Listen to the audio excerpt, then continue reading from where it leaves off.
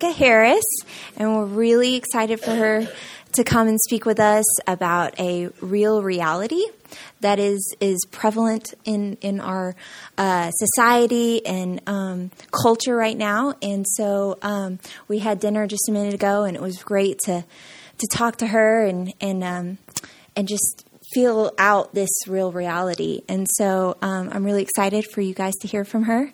And so yeah, I'll give it to you. I promise we're not gonna walk around like this all night, holding the tiniest little handheld mic in the entire world. So give me a second while I. Can you imagine, like, if someone were just like walking around like this? Can you hear me? Yes? No? Is that good? Okay. Yeah? No? I can't tell. Sorry.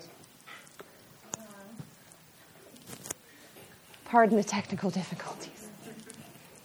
All right, say something. I'm saying stuff. They said I'm good. Is that better? Yeah, I think so. They seem to be happy. They don't look confused. A little more? Do you want me just to yell? I get loud. I don't know where this accent's coming from. I'm tired and I'm in Texas. I'm not from here. I don't talk like this. I pick up accents, and my assistant is from Texas. She's not here, but she's the sweetest little southern, not to offend anybody, I love it. But I was at a different conference in Texas, in Frisco, and I had said something. I was making fun of somebody. Like, I was like trying to do a Sweet Valley, and it came out totally Texan. And I was like, sorry, I wasn't trying to offend the entire room of people. I said I was making fun of Anne, and she was like, thanks a lot.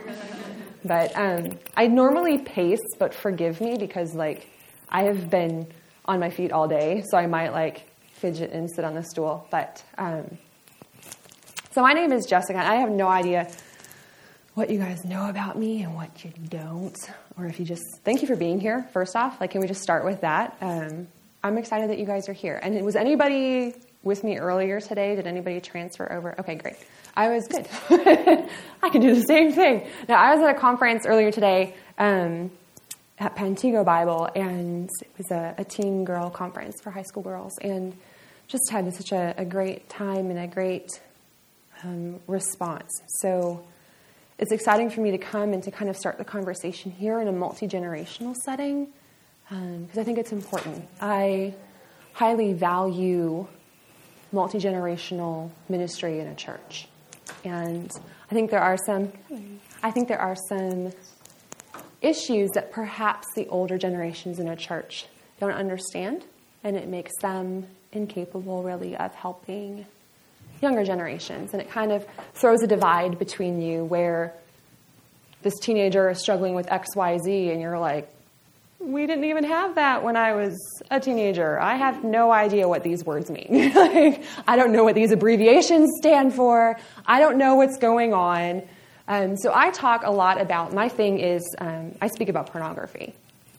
That's what I talk about. And pornography and sexting, things that are really prevalent among our teenage girls. And in case you're like, oh, it's not really that prevalent, please understand that I just came from a Christian conference with 1,000 high school girls who grow up in the church. And I presented my thing, and we encouraged them to come forward with struggles that they were having. And I want to tell you that like 75% of those girls came to the front for prayer. And our altar call time extended on, and ended up having to go out into the hallway so the next speaker could come out to be able to start. And one of the girls, I had to go down and help because there were just so many. One of the girls handed me, we were having them hand in little sticky notes that said what their struggles were. And this beautiful high school girl handed me this sticky note, Christian girl, and I gave it to them. I would have loved to have kept it, but they wanted me to give it to them. And it said, I sent my boyfriend nude photos, and a month later he broke up with me. So to get back at him, I sent the photos to 2 of his best friends. And I flipped it over, and it just said, I feel so lost. It's a Christian girl who thought she was getting back at her ex-boyfriend by sending her photos to someone else. So this is, I know it's hard, and we would like to think that it's not here. And I've been doing this for 8 years, and the primary message, like the first 6 years that I was trying to speak in places was, well, we don't have that problem here. But you have to understand that one of the first girls that came forward to tell me, one of my first friends who came forward to confess this, was a girl who was homeschooled and the youth pastor's daughter. A family of mostly girls, and all of their computers were in a family room facing the window. The parents had done everything they were supposed to do, right? Everything that was right. Great family, all together, no abuse stories, no daddy issues, very active and involved parents. They had set up their computer room. They were good. They had hit all those check marks. And yet she was one of the first ones that said, oh my goodness, me too. So I want to kind of shake and rattle this idea that, oh, well, if it looks like this, if we've set it up this way, this isn't a struggle here. Okay, we kind of think, oh, well, if it's a worldly girl, or if it's a girl that comes from a broken home, then that's where the issue is. But I want you guys to understand that it can be here too. So what we're going to do tonight, there's 2 sessions, and even just with talking with the folks that I was with at dinner about the dynamics of this church and not understanding you guys. I've never met you guys. I was with a different group this morning, and now I'm here, and I haven't had a chance to interact with this community, but they've been telling me all about you. And it's been good stuff, don't worry. But what I want to do tonight is I'm going to share my story in the context of how it can apply here, and how you guys can find grace and hope and healing here, and connection here, and how you guys can help here. And then at the second session, I would like to open it up for a Q&A, where you guys can ask questions. Whenever I go somewhere, I'm always challenged to allow people to ask me the questions they might be afraid to ask. And especially older generations who are like, I don't know how to ask without completely offending them. Moms, you might feel this way. Do I have moms in the room? Do I have moms of teenagers in the room? Yeah, they're like, yes. All of them. Yes. How many teenagers do I have? Oh, don't look so excited, guys. Best years of your life, I promise. It's just downhill from here, okay? And then I'm 31, so who's like in my, like that weird, not a teenager, not a mom of a teenager? You and me, okay. I was like, you and me, girl. And then singles.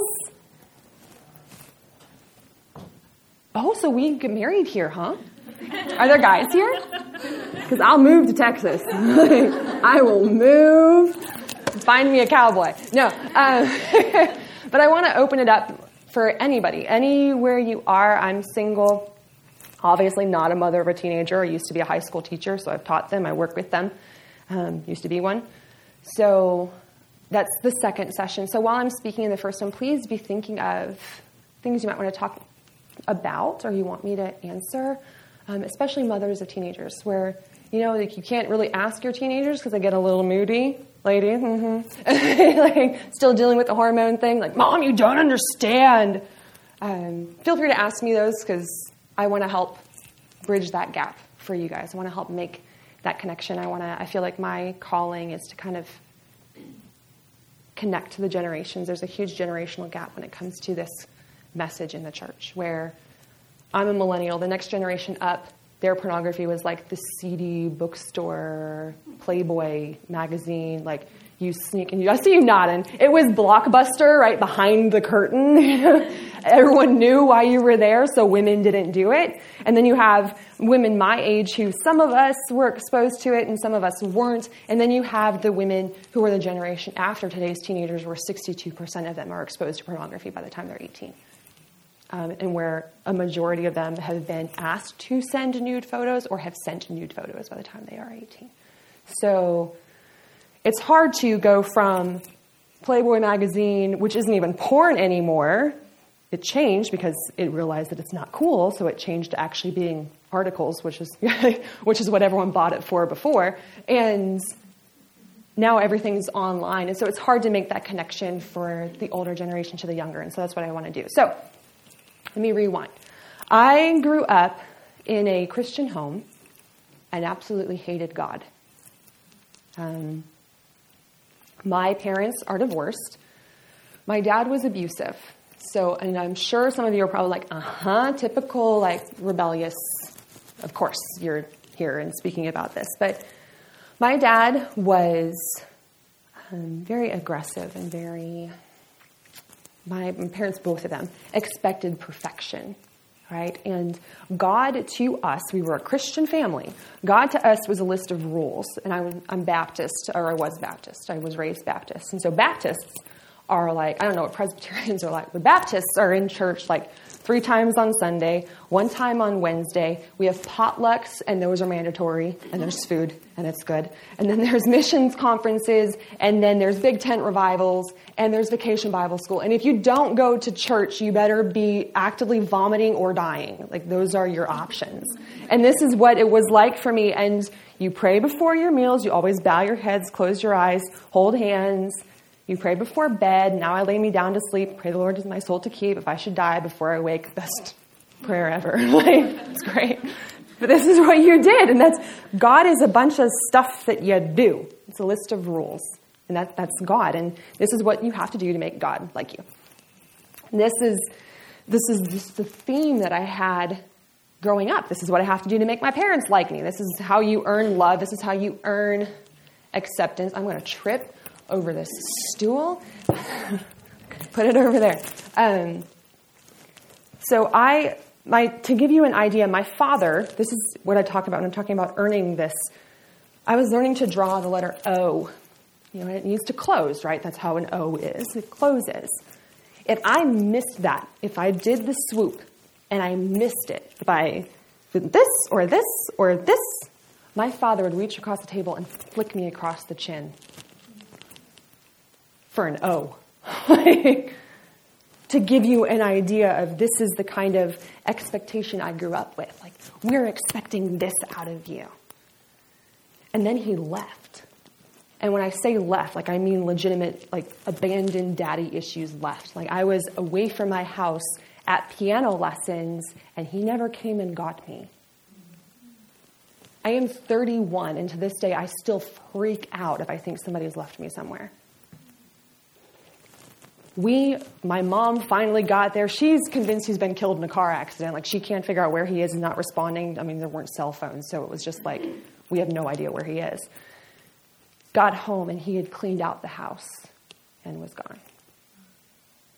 And I was a daddy's girl. As much as he expected so much of me, I still loved him. And he left. And he took some of my identity with him. And so I think I just kind of went on this journey of trying to find that again. And people were trying to tell me, oh, well, God is the Heavenly Father, right? We say that. That's the pat answer for girls who have dad issues, right? Jesus is your Heavenly Father. God is your Heavenly Father.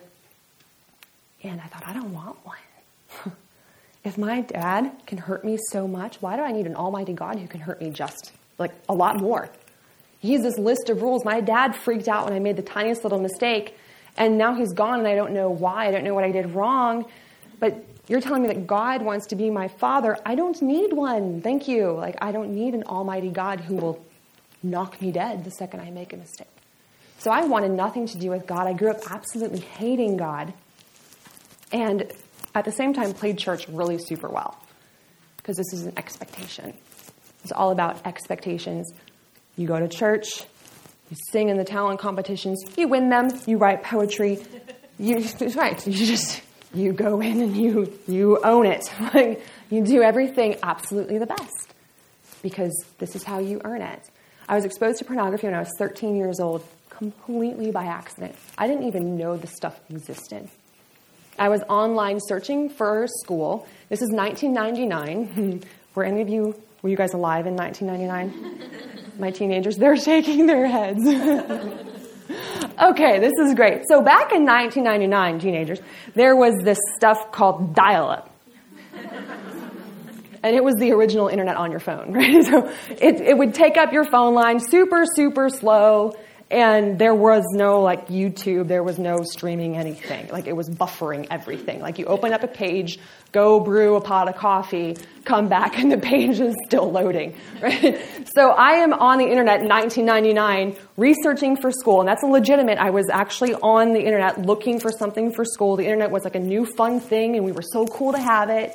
And you hit the little button and listen to the phone number, and then you listen to like, yay, and then you make sure no one picks up the phone, right? Because the second they pick up the phone, the internet's gone. And I just logged on to a website, and it had like clips from the Magic School Bus. It had clips from like National Geographic, the frog catching the fly, the really cool like slow motion, wow. And then there was this other clip. And it was pornography. And I had no idea. I'm just clicking through videos. Magic School Bus, okay? Like, these are completely benign. This is a children's educational website. And there's this video on there. And the thumbnail was nothing graphic. I clicked on it. And if you've ever been caught in, like, a pop-up vortex, like, you know what I'm talking about? Where you're like, X, and it just doesn't work. And there's, like, windows, like, flying around everywhere. And all of a sudden your internet works super fast because you're like, how did that happen? But I was watching this, in seconds, I was watching this hardcore video. I went from being a 13-year-old girl who really knew nothing about sex in seconds to being a 13-year-old girl who had just watched a hardcore orgy. And I had no context for what I had just seen. I didn't know what I was looking at. It was this completely foreign thing. My mom, I love my mom, okay? So this is not a knock on my mom. My mom, we're going to get real here. My mom didn't, I don't know if she's going to be okay with me. Don't tell her I said that. My mom didn't get her period right until she was like 16. Okay, so she just assumed that I wouldn't get mine until I was like 20. Right? So my mother, God bless her, and I'm really sorry if some of you girls are like, what are you talking about? I'm really sorry. So I came of age when I was 12, and I was pretty sure I was dying. Right? I'm dying, Mom. And she's like, no, but I don't know what's wrong with you. Like, I didn't get mine until I was 16. You're too young. I'm like, I told you I'm dying. Like, I knew it. I knew I was dying. But my mom just, that's the kind of shelter that I grew up in, where I didn't even know, like, my own body and how it functioned. And even after I came of age, my mom was like, okay, well, here's some pads. Like, have a nice life. And I'm like, great. All right. Like, I don't know what to do with anything. But this is the kind of shelter. And so when I find this stuff online, there's no, it's like, whoa, what is this? And then you try to close out of it, and you can't. And it just keeps pulling you in, and it pulled me into this hardcore porn underground, like dark web website, where it wasn't even softcore pornography. It was deep and dark. And I'm sitting there going, what am I looking at? And there's a chat room there on the website, and I go into the chat room, and there's guys there. And they're interested in you. And so I started to explore this world of being accepted by complete strangers online. And going into these chat rooms, and basically, it's the sexting of the 90s and the early 2000s before cell phones were a thing. I got my first cell phone 10 years ago, okay? I was 21. Some of you have had cell phones since you were like 6. But I'm on these chat rooms and just having relationships with men, women. I don't know who they are. I have no idea. They're complete strangers.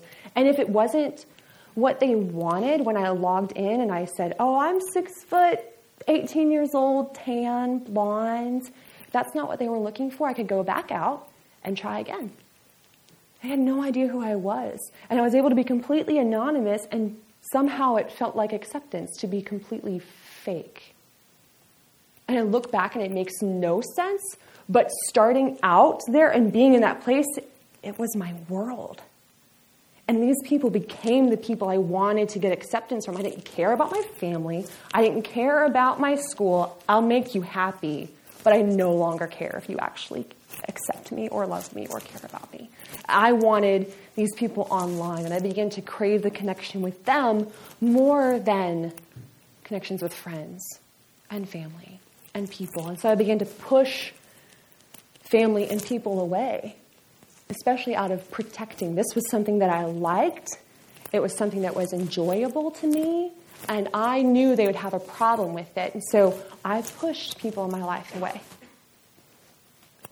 By the time I graduated from high school, I was going through high school, it had gotten so bad. I would call my mom. It's a sneaky teenager. I would call my mom when I got home. I lived with my mom. My siblings had been taken away from the home. They were somewhere else. I would call my mom and I would say, Mama, I need to research for school. Now, my mom had caught me once. And my mom had lost her mind. Okay? She was absolutely beside herself. Tears streaming down her face. She pulled me into the room and she said, what is this? What did I do wrong? How did I fail you as a mom? And I'm sitting there thinking, I don't have an answer because I don't feel like it's your fault. And she just said, why are you doing this? Why are you doing this? What's wrong with you? She said, I didn't have any kind of desires like this until I was married. What is wrong with you? And I was just like, I don't know. And she says, please just tell me you were just curious. And I said, fine, I'm just curious. And she says, please tell me you won't do it again. Fine, I won't do it again. And then I went back and I did it again. And I just learned how to protect. And I learned how to hide. And I would call my mom and I would say, Mama, I'm going to be online. And back in the land of dial-up, that meant that you couldn't use the phone while you were on the computer. And so I would say, I'm going to be online all afternoon. I've got a big project at school. I was getting 4.0, so no one's going to question me. And she'd say, okay, that's fine. I said, what time are you going to be home? She'd tell me. So I would watch the clock, and I would go into her room and for hours be online watching pornography. And then I would wait until I thought she was coming home. I would clear the history, and then I would go back in and I would type in some websites that make sense for researching school, so that way it wasn't completely blank, because that would be suspicious. And then I would leave the room, and Mom would come home, and she would have no idea. That was my life. And then I would go to school, and I was a teacher's aide at school, and I would sit in the classrooms at school during lunch, because I'm a teacher's aide. And I would sit in the classrooms and read erotica. Classroom computers, teachers sitting right there. They don't care. They don't ask questions. I'm a 4.0 student. No one's going to question a 4.0 student staring at a screen full of text. Surely she's doing something good. So I worked so hard on just keeping up all of these faces. I was like a master of the masks, right? I was the perfect Christian girl at church. I was leading in the church youth group by the time I was graduating high school. I was teaching Vacation Bible School. I was helping my grandma with her Sunday school class.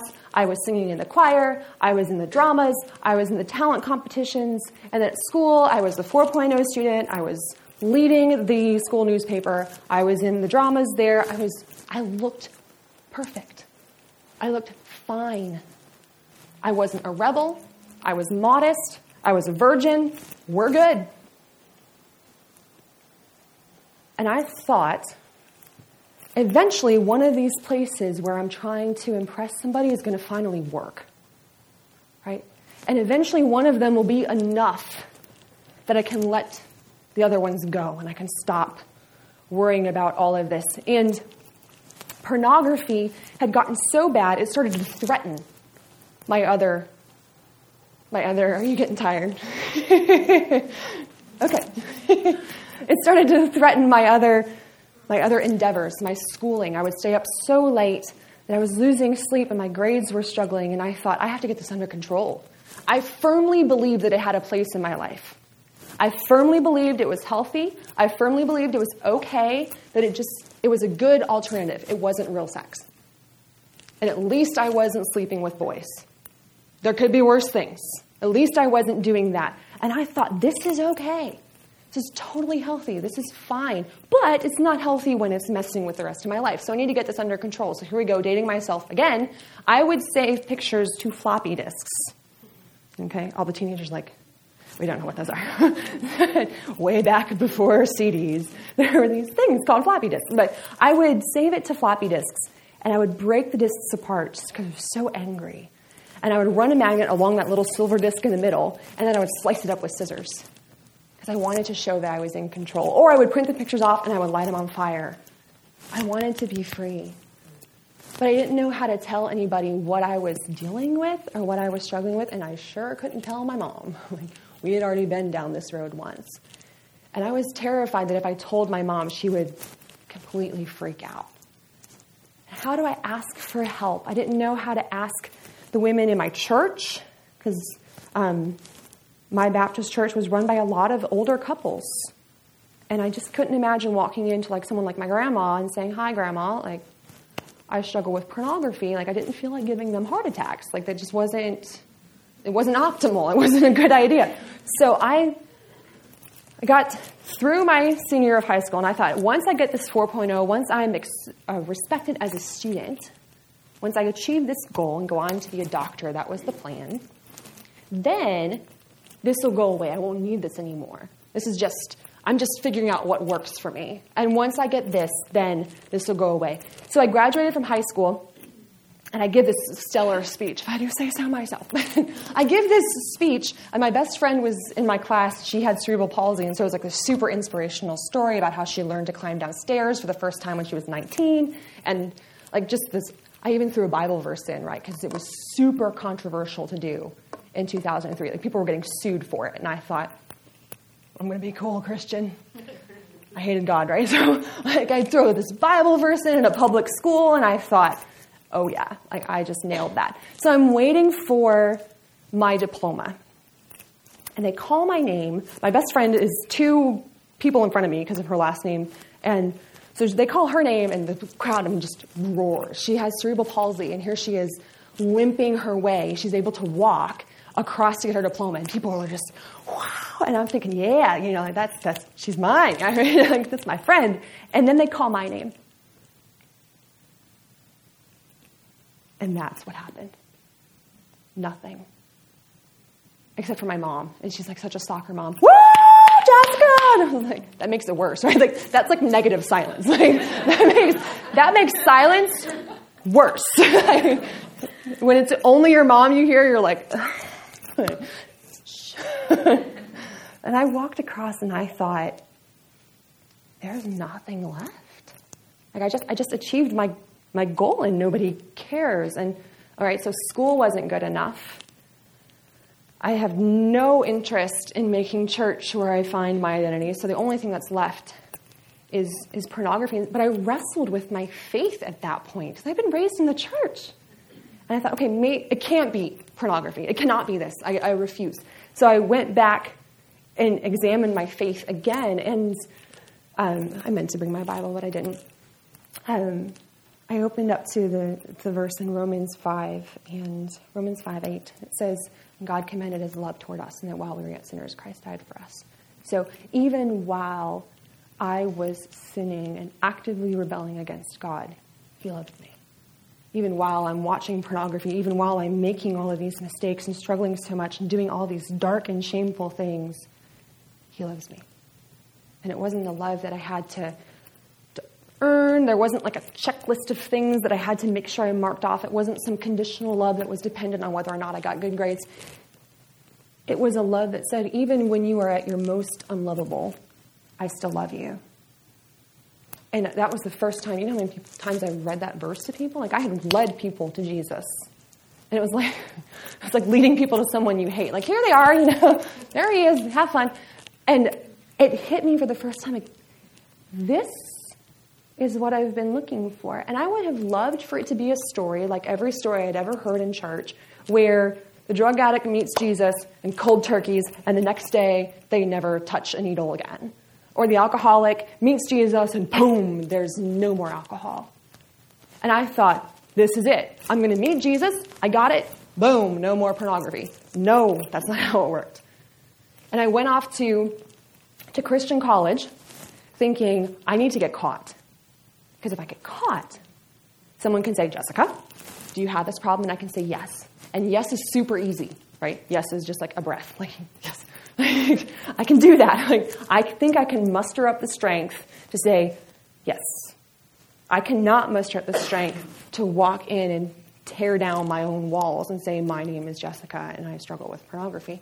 So I went off to college like, God, I want to get caught, but I don't want to get caught.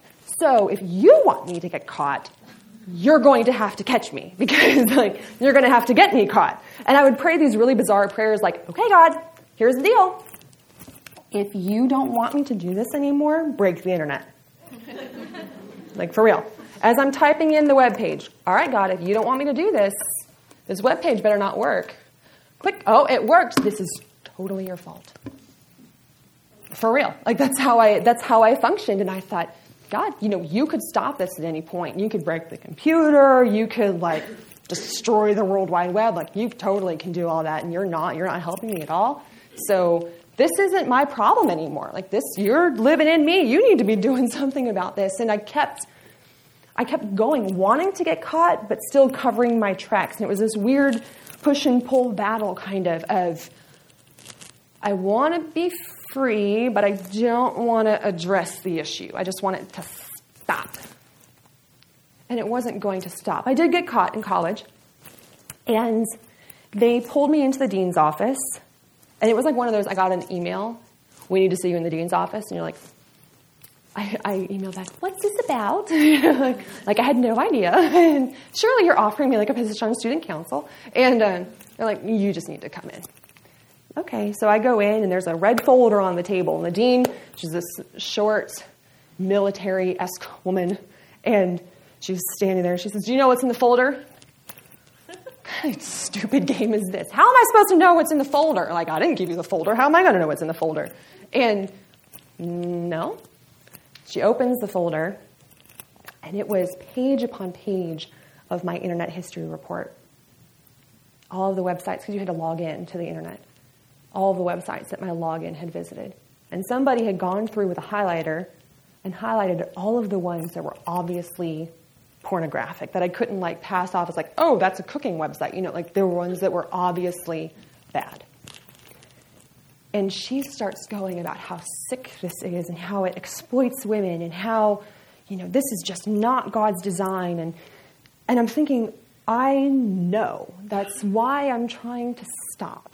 And then she says, that being said, we know this wasn't you. Women don't have this problem.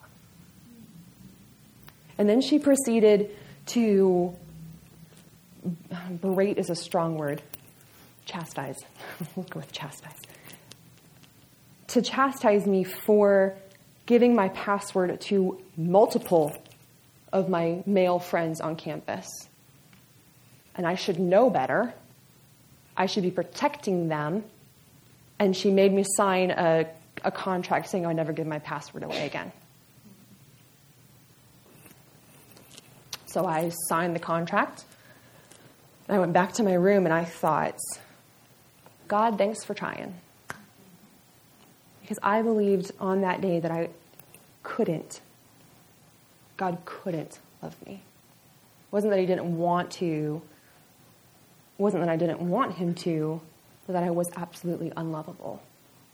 And because this was something that women didn't struggle with, I began to question who I was as a woman, too. What does that mean, women don't struggle? If I do struggle and I'm a woman, does that make me a man somehow? And LGBTQIA+ wasn't a thing then.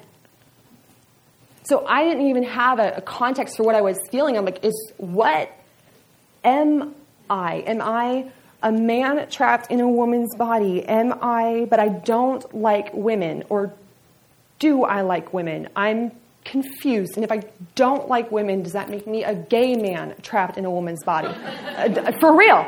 And I thought, I don't know what to do right now. I have no context for this. I thought, but you know what? There's one kind of woman in this world who likes this. And those are the women in the films. Surely they like this. And I thought, that's it. Brand new baby Christian. At a Christian college, 17 years old, and my plans and dreams were to become a doctor. And I was fully capable of doing that. And none of that mattered anymore. And I thought the only way I can live my life and stop playing the game and stop wearing all the masks is if I just become a porn star. That's all I'm ever going to be worth. All of this other stuff doesn't matter, because if I don't, I have to be able to own this. And if I can't be the Christian girl who watches porn, I'm just going to have to be the porn star who used to be a Christian. There are so many of those. There are so many adult film actresses who start their story saying, I grew up in a conservative Christian home. It's astonishing the number of stories you read that start that way. And I was going to end up being one of those girls. I started a relationship with a guy online, and at the same school, chat rooms, I was going to say chat rooms are not traceable, but I feel like I shouldn't say that because I don't want you guys going there, but teens don't use chat rooms anymore, so it doesn't really matter. But they weren't, I would use like AOL Instant Messenger, right? Like Yahoo Messenger, like these internet-based chat rooms, and met a guy online. And I was so done playing the games. I gave him my real name, gave him my real picture, gave him the login for my school website, my login. This man now had access to my real address, my real phone number, my class schedule, and the information for every single one of the female students on that campus. I exposed an entire Christian college campus, possibly to somebody who was a pedophile or a sex trafficker. I'm not a stupid girl. I'm a 4.0 student. I'm not dumb. But I look back at that decision and I'm like, what were you thinking? Girls have been killed for less. There's a girl in England. Her name is Kaylee. Her name was Kaylee. Kaylee met a stranger on Facebook. And within 15 days, that stranger had killed her. He tricked her. She grew up in not a Christian home, but a stable home. And he tricked her. And here I was, 17 years old, and I had just, unbeknownst to me, opened up my entire college campus, potentially to somebody just like that. And he and I kept talking back and forth, and one day he asked me for pictures. He asked me for nude pictures. I had never been with a man. I was a virgin. I was modest. I grew up in the True Love Waits movement. Okay, this was a thing. It was huge. Signed the purity pledges, freaked out. My mom tried to buy me a purity ring. This is the movement that we grew up in. And here I was faced with this decision of becoming pornography for this guy. 17 years old, brand new baby Christian, convinced that I was beyond the love of God, that there was no way God could love me. I locked my dorm room door, prayed that my roommate, another one of those prayers, that my roommate wouldn't come home, and I gave him his pictures. Pornography is the only struggle I can think of that you can actually become. You can't become alcohol. If you lie a lot, you don't become lies. You're a liar. But you can become pornography. And when you do that, I was telling the girls today, it's like that scene from The Little Mermaid where are you guys okay with Disney movies here? Okay. I don't know if it's like a witchcraft. Like, I don't know. Sorry. where Ursula, the sea witch, she like goes into and pulls out Ariel's voice, and like you watch it and you're like, that's what it feels like. It was like my soul had been ripped out of my person. And then like I had been separated almost like soul from body. And it was just like this, and just pulled them apart. And the soul part just died. And I thought, this is it. And in order to feel okay with this, you just have to numb yourself to it. And that's the thing with pornography. Like, you don't know those people in that film. It's the most intimate act that occurs between two people, and you know nothing about them. You don't know their names. You don't know their favorite colors.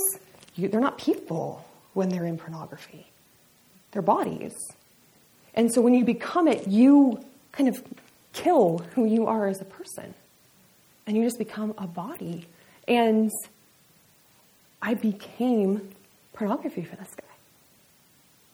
I'm 31 now, and I am absolutely convinced that to the day I die, those pictures are going to be the biggest regret of my life. I no longer have control over my 17-year-old body. It can be distributed wherever they choose to send it. It can be used by whoever chooses to use it. And I cannot tell them no. It's a big deal. It's not liberating. They'll tell you, oh, it's liberating. They'll tell you it's not a big deal. They'll tell you that it's empowering. It's not empowering. It rips apart and destroys who you are as a woman, because it takes the very essence of who we are as women, which are these nurturing creatures who love community and we love people. And it kills that off, and it just turns you into a collection of body parts, your anatomy. And here I was thinking, this is it. That's not it. Like that can go away. Like bonus points to whoever. No, I'm just kidding. Bonus points to whoever smashes that thing. I'm sorry. I was convinced that this was going to have to be my new life, and this was going to have to be. Thank you. Did you get it? We're going to pause for the bug squishing. But I hated every moment that I worked with him, that I interacted with him. He would send me special requests, and I would grant them. And I waited for him to say, I waited for that acceptance, right? This is the most exposed I had ever been for somebody. And part of, I'm a virgin still, but I think that part of and moms in the room, wives in the room, you can correct me if I'm wrong, but I think part of the beauty of the intimacy of sex is an acceptance of the body, right? It's that he sees you, wrinkles, warts, stretch marks, and all, and still accepts you and wants to be intimate with you. And so there was a part of me that's like, please let this be good enough, because I've just killed off everything else I have. Like, you don't care about how smart I am. You don't care about how funny I am. You don't care about any of that. All you care about is this. So I have split them apart for you, and I've put that all away. So please tell me this is good enough. And he sent back, you're beautiful. And I would have, in that moment, done anything for him. Absolutely anything.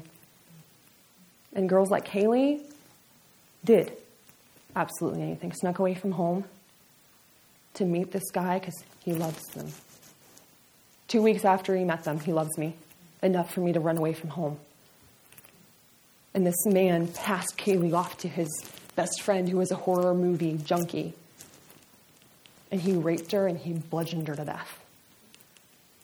And her parents had no idea that she had even met this guy. Like, this is the world that we are, this is the culture. And now, it's not to say that every person you meet online is like a creep. I've met some great guys online, but there are some really not great things out there as well. This is fun. So I had to leave Christian college. Remember, I'm still going to be a porn star, and I don't know how to tell my mom. No mom wants that for their daughter. Like, if there's like a list of things you don't want your daughter to be, that's probably the top of, I never want my daughter to tell me she wants to be this. So I didn't want to go home and be like, Mom, I know what I'm going to do with my life, and I'm not going to be a doctor. I'm actually going to go like the complete opposite direction, and I'm going to be a porn star. And wasn't ready to tell my mom that. And I went home and was waiting for the right time. I was researching how to get into it. I thought it was like applying for Sears, and it's not. So I had to figure out how to do all that. And in the middle of all that, God just came in and wrecked my life. And I don't want to. It's beautiful, and I don't want to drag on for forever. But I ended up at Bible college the next fall, because that's where all aspiring porn actresses go. I ended up at Bible college, and I had gotten to this point where I was like, okay, God, here's the deal. Like, I'd love to make deals with God, apparently. So I said, okay, God, here's the deal. I'm going to try to love you. What had happened was one of my childhood friends had been killed in this horrific car accident. Her husband and like all the guys on their missions team were killed in Florida. They were hit by a semi-truck and just gone. And I thought, okay, God, I want to be like her. Like, people loved her. And I remember at her funeral, the pastor got up and he said, I have met people who have spent their entire lives trying to impress people and trying to be loved. And he says, we practically have to pay people to come to their funerals. He said, and here's Darcy, that was her name, and all she did was love Jesus. And these rooms can't contain. It was the second memorial service for her and her husband, and it was packed out. I think she was 23. And it was just like, you mean to tell me that all this time I've been working for all this acceptance, like all I need to do is love Jesus?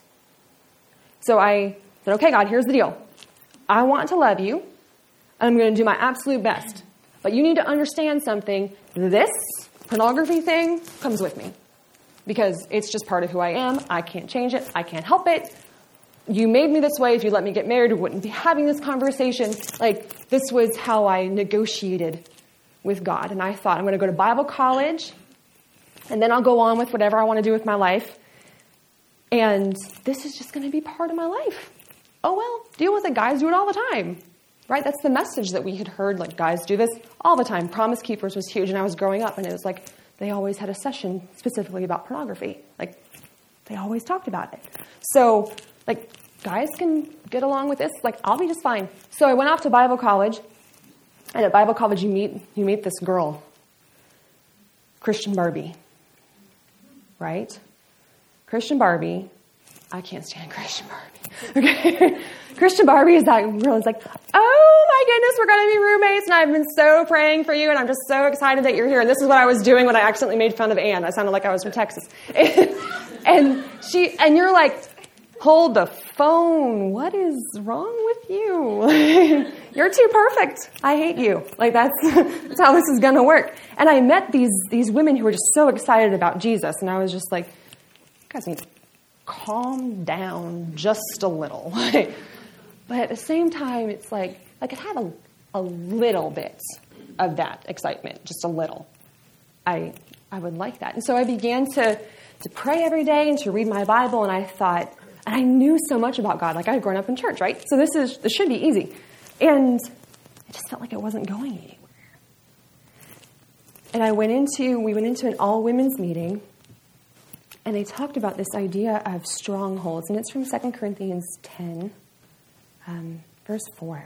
And it says, for the weapons of God are mighty to the pulling down of strongholds. And the other sides, the verses that bookend that one are, we wrestle not against flesh and blood, but the idea of, the weapons we use are not of the flesh, but they are of God. And then after that is the verse about taking every thought captive to Christ. That's where that verse about strongholds falls. And it was this idea that a stronghold is a struggle that you've stopped fighting. It's just something that you've said, fine. Like, I'll leave that here. As long as I fix everything else, this is fine. As long as I'm a virgin till I'm married, it's okay. And once I get married, then I'll be able to have real, good, godly sex, and this will just, poof, go away. It's a military thing. Like, God's a stronghold for us too. It's Psalm 9:9. It talks about God being our stronghold. So it's not a bad thing to have a stronghold, but it's a bad thing to have a bad stronghold. And the idea is, like, when an enemy camp comes in, if this town were to be taken over, they don't back a castle up on a truck and just drop it off, poof, we're here. That's not how they do it. They would come in tents to take over. And a tent I can handle. And if I squash the tent while it's still a tent, problem solved. But if I ignore the tent and I say, it's not a big deal, or, I don't really want to fight them, they look a little scary, like, somebody else fight them, this isn't my problem, or it's just a tiny tent, like, they can have this little section of the city, not a big deal. And then I move on with my life, and I'm like, whatever. One of these days I'm going to turn around, and there's going to be a castle behind me. And then I'm going to say, how did that get there? I feel so ashamed that I let that get there. And now, instead of fighting it, I decide to protect it and make sure no one else finds out about it. So now I'm going to dig a moat around it, fill the moat with gators. Do you have gators here in Texas? No. I don't know what else can be an angry little animal. Rattlesnakes? Maybe not a moat with rattlesnakes, so they won't make it. They swim? I think they swim. I don't know. Maybe a snake that swims. And we fill it with these things. And for me, it was like I had mine camped out with fire-breathing dragons, right? I was like an angry, angry person. If you got within 5 feet of my stronghold, I just torched you to the ground. I would lose friendships left and right because I had no problem lighting into people and making sure that you felt horrible about yourself and never wanted to talk to me again. That's how I protected mine. And we end up okay, I've dug around it. I've built these trees. I've painted over it. We're good. And we think, I'm going to live free in all these other areas. But we are constantly wondering if someone's going to find out about this. So there was this idea of these strongholds are something that's kind of always called to us. And we all can have them. And it doesn't have to be a sexual one, but it's just this idea of, oh, yeah, sure, you're the youth pastor's kid. But we all know you're fake. Oh, yeah, you lead worship in church, but I know what you do when you come home. And you constantly just feel like you have to overcompensate. You have to get further away. And they were talking about this idea, and I'm just leaning in because that's where I felt like I was. Like they said, if you feel like there's a hook in your back and you're not going anywhere, you have a stronghold. And I'm like, oh, tell me how to fix it. And that's when the Dean of Women got up, and she said, we know some of you in this room struggle with pornography, and we're going to help you. This is a room full of Christian women in 2004. Okay, we are 13 years removed from this. And if there was multiple women in a room full of Christian women in 2004, there are multiple women in a room full of Christian women in 2017. And I remember being angry. And I never felt so American in all my life. I was like, you can't make me do this. This is a free country. And Texans, you totally should identify with this right now. You cannot tell me to tell you anything. Okay, they hadn't told me to tell them I was struggling with pornography. I could have lied. I struggle with, I don't know, something, lying. Anger. I have a few of them. And I remember thinking, God, this isn't fair that I'm having this issue. Why do I get the big, ugly, gross sin while Christian Barbie over here is like, I just don't read my Bible enough. I only read it 2 hours a day. I need to read it more. I don't have the entire book of Philippians memorized yet. This is their stronghold. And I'm over here wrestling a real battle. I'm like, God, this isn't fair. Why do I have the real battle and they're over here being all cute? I don't want to do this. And people told me all growing up, they would tell me all how wrong pornography was, and I knew that. And they would tell me things like, if you don't ask for help, you're prideful, and I wasn't. I didn't ask for help because I was terrified, because asking for help is the last thing you do. And it's a bit like, and I'm not discounting anybody who has lived through an abusive relationship, so that's not what I'm doing here. But it's a bit like the stories you hear of women leaving abusive boyfriends. You step out that door and you say, I'm gone, and you better be gone. Because if you go back, you'll pay for it. And I thought, if I confess, if I make a break for it, if I say, I'm done, I don't want to do this anymore, I'm calling it out, and I want to get out of here, and I actually don't make it out, I'm terrified. I almost joined the porn industry. If I confess and it doesn't work, then what happens? So it wasn't pride. I wasn't prideful. I was terrified. I was scared, and I thought, there's no way. I don't know what's safe. It doesn't matter how far away that safety is. It looks like a long way away if you know you're being chased. And I thought, I'm so scared. And I wrote out, we had these little slips of paper, right? My stronghold is, this was typed on the paper, super easy to fill out. All I had to do is my name. I know that, right? My name is, my stronghold is. And I'm weeping, and I'm looking up at the Dean of Women, because I was sitting in the front like a bad Baptist. I'm looking up at the Dean of Women, and I said, do I have to? She's never asked that question. She's like, yeah, you definitely have to. You definitely have to. And I don't want to. And God was like, they just started the conversation for you.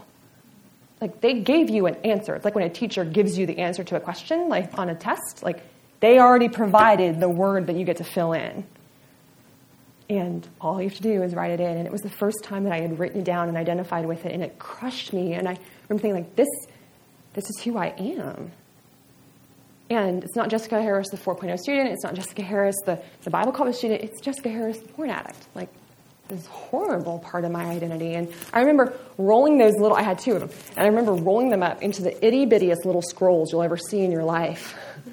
And they're like this big, and I had these two little scrolls, and I hand them to the two women that I was supposed to give them to, my dean staff, and I'm like, read these later.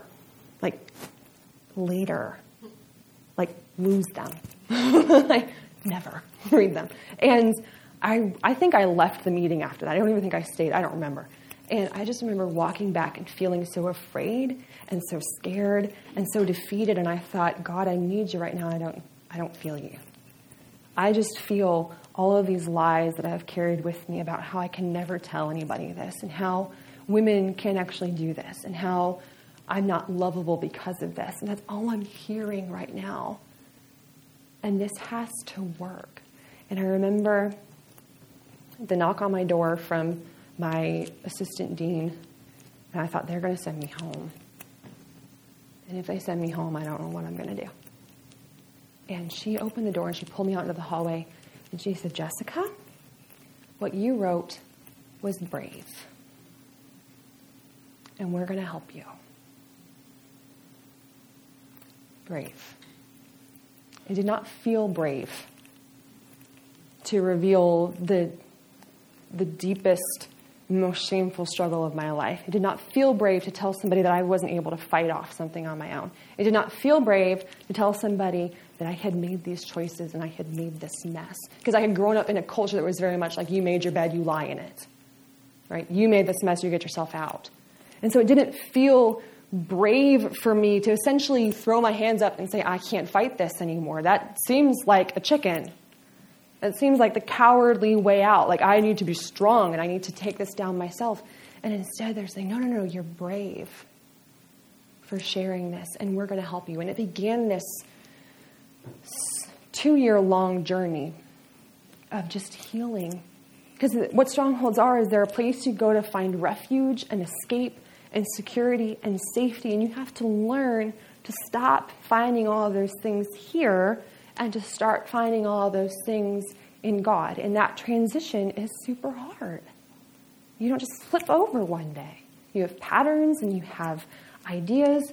And so they worked with me one-on-one and pulled me through this. And it was a long process. But there was one, and every time I would go home on break, I would fall. There was no porn at the school, but the thing about pornography is it's not like alcohol or drugs or anything else. It kind of like infiltrates your mind, right? And I don't need new stuff. I could close my eyes to pray of all things. And it was like a movie theater. I just want it to stop. And that's where the whole taking every thought captive and casting down imaginations and all of those things, bringing everything captive to Christ. And I had to learn how to do that, because it was not like alcohol where you can take it away from me. Like, you couldn't take this away from me.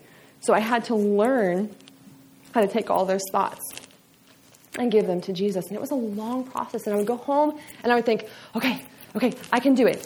And then I'd go home, it's the same environment, it's the same patterns, there's nothing to do, I'm bored. What am I going to do?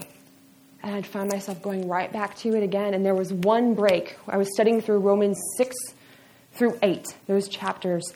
And the reality hit me that I choose this. Stronghold here, bad stronghold, good stronghold. I choose which one I run to for safety. I choose which one I run to for comfort. I choose which one. And once I got that, I realized that purity, as we call it, isn't so much like not doing this. Like, it's not don't have sex. It's not all of these things. It is, in the Bible, so many times we make it sexual, but in the Bible so much it refers to more of a holistic approach to worship. Our hearts are what's pure in the Bible. And this idea that purity is so much more than just not having sex, because I can not have sex and be in this stronghold over here. Purity is about living a life of worshipful surrender that encapsulates everything. My mind. You love the Lord your God with all your heart, your emotions, your soul, and your mind, your thoughts. And I can't do that in that stronghold. And when I was able to make that transition, I was able to stop watching pornography, because it wasn't like, oh, this isn't sex, it doesn't count. It was like, this isn't honoring God at all, like at all. And I went back home, or went back to college after that break, and I walked on campus, and the dean didn't even have to ask. She looked at me and said, you made it. She's like, you made it. She's like, I don't even have to guess. I don't need to ask you. She says, your countenance has completely changed. And I say all of that, and I go around and I encourage groups to have these conversations, because this is such a dark culture that we live in. And this is such a dark place. And it's easy for us to say, like, oh, well, this is so evil, right? And the internet's so evil. No. The internet can be a great tool. My blog's on the internet. You leave the internet alone. And they think, oh, this is so wrong. This is so bad. No. It's all about how you love Jesus with it. And purity is more about how I'm worshiping Jesus. And when I operate from that, I can say, I used to be this way, but now I'm pure again. Because I love Jesus, and I'm honoring and I'm serving him. And I am like way over on time, I think. Sorry, I talk. But that is my story. So that's where I come from. I travel around and I talk to groups about pornography, about sexting, about how to teach purity to today's teenagers. Because it's different. And purity itself is not different, but the battles that they face are. So we're going to break. I have a book. I'm not sure if it'll be ready, but I do have my whole story all written out. It's here tonight and it's here tomorrow. If you want to read more than what I just said. But again, if you guys have questions, I don't know, paper, whatever, write them down for me. And the next thing is all Q&A, or you can ask out loud too. So we'll ahead, take a break, and then go from there. Sorry. Yeah, there's refreshments outside too. Oh, and there's food. Yeah, there's food.